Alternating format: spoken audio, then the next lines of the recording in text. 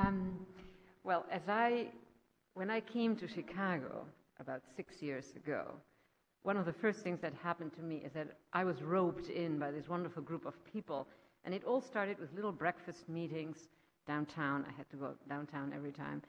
And it is quite amazing that after so many breakfast meetings and lunches and dinners, there is a book, because we academics think of writing a book as something that means that you are not going to go to all those breakfast meetings and lunches.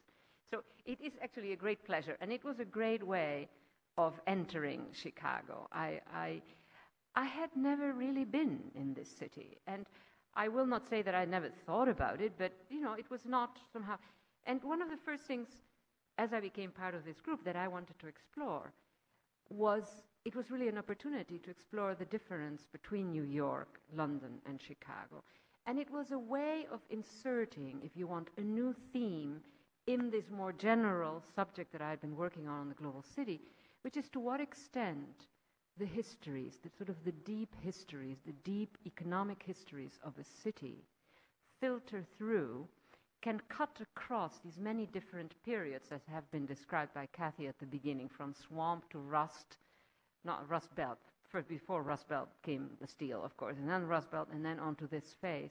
To what extent does that deep history of a city actually manage to negotiate all these changes and then emerge as some specialized capability, for example, in today's situation, where the city of Chicago is such a different city from what it was 30 years ago, 50 years ago.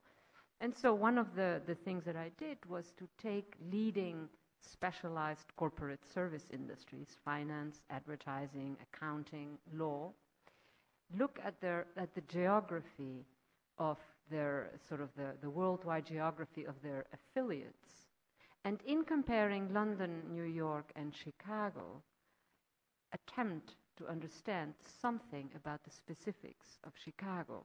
And so part of the answer to that project was that the legal services, the financial services, the accounting services, the advertising services of these firms headquartered in Chicago do in fact reflect some of that old economic history.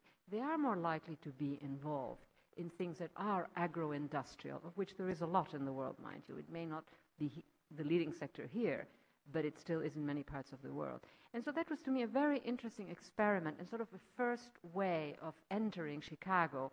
I take my city seriously, and to sort of do the analysis that I've done for New York or London for Chicago was a very daunting thought. But this type of entry was actually a very interesting one, a very feasible one. You didn't need to know too much about the city of Chicago to do this. And one thing about Chicago that I found is that people who work on Chicago really care about Chicago, and they really are obsessed with Chicago. In New York, meetings like this would start with New York, and they would always end up somewhere in the world.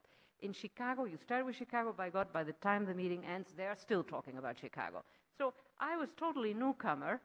I was not about to, get too involved immediately. So doing that kind of study was very interesting. Now, second point, and I think that this gets, if you want, at the heart of the matter for me. When I started working on this whole subject of the global city, when I sort of developed this model, this frame, this was 15 years ago, more than 15 years ago actually, much of the talk was that globalization, electronic markets, etc., took away the importance of cities for leading economic sectors, those who could afford the new technologies, those who could and wanted to move globally, and so on. And maybe it was sort of the Dutch contrarian in me, but I then asked myself, all right, where is this global economy? And my effort really became one of bringing down the global economy, trying to find where it puts down its feet, and to what extent, in fact, it may have some leaden feet, that not everything is hypermobile, not everything. And so, in some ways, I wound up with a model that, to make a long story short, that sort of specifies a variety of dynamics that produce, if you want, an irony. And the irony is that the more global a firm, the more digitized, in other words, the more hypermobile it can be, the more places it can move to and still maintain centralized control, the more it was subject, it could benefit from agglomeration. So that it was almost like putting what was a dominant proposition, a dominant belief about cities and globalization and the new information technologies, putting that proposition on its head to say it is precisely finance that is the most globalized, the most digitized, the most mobile, that needs at some point or another a network of places where it can sort of put its complexities into the ground. It's the mixity of talents, the mixity of resources that it needs. And so in some ways those are the global cities. And there is today a network of about 40 of them. And there is a growing body of evidence that documents where they fit in terms of different variables. And Chicago is certainly one of the very significant ones. Now, third point, and I'm almost out of my 10 minutes. This brings enormous dynamism to a city, but it also brings costs.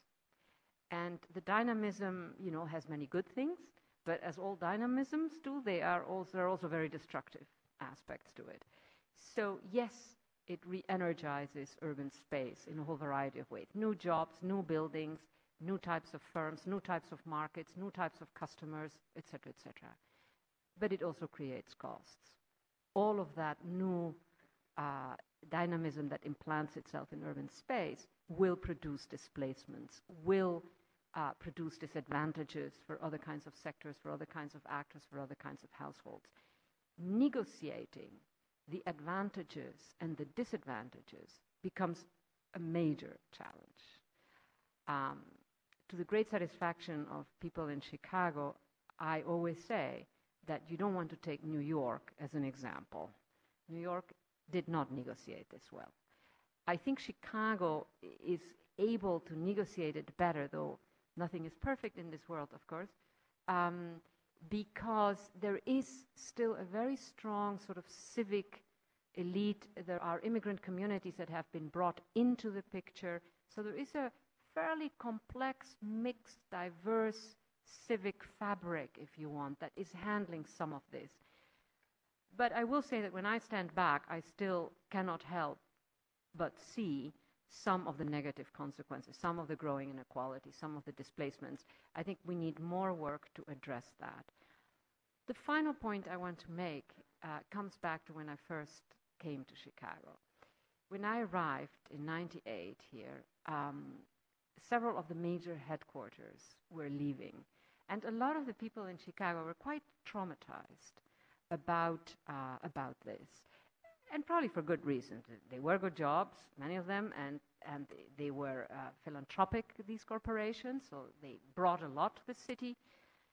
But there was also a sense that sort of Chicago was suffering economically, that this was a very, very bad sign. And there was talk of decline and of something. Well, in fact, we know that while unemployment is a permanent condition, it seems, in most cities of the United States, if not the world, that there clearly was some very good stuff also happening in Chicago. And one of the sort of little empirical projects that I did was to look at the specialized service firms that were still in Chicago and to see whether their business had suffered in a measurable way, something that I could measure just from the existing data, after these headquarters had either disappeared, had left, or had been merged into some other firm that had its headquarters elsewhere. And one of the interesting datums to me was that a lot of these specialized corporate service firms had revenues that were growing. And that, now this is not a total census, there are always problems with these data, and that signaled something that to me is crucial to this model, which is that ultimately the economic production function, if you want, of the global city, as opposed to the political function, which is another one and which I hope that we can get into later in this evening. The economic production function of the global city is not about headquarters. It is about a highly specialized capability to manage, to service, to design, to debug the global operations of firms and of markets. So the good measure is not the number of headquarters that you have. The good measure is the complexity, the networked quality, the level of specialization, the mixity of forms of specialized knowledge, of where they're coming from, what their geographic experience has been around the world, etc.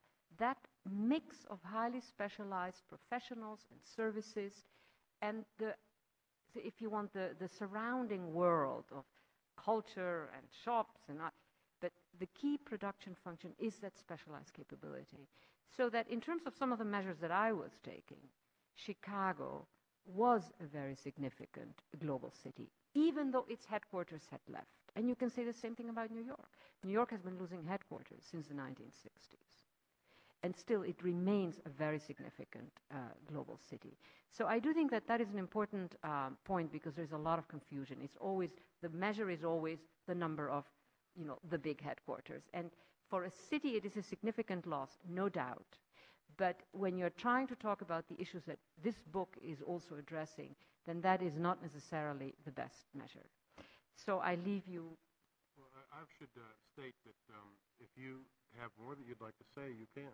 I'm going to be a moderate moderator because I find this very fascinating, and I think people should not be so confined that they can't.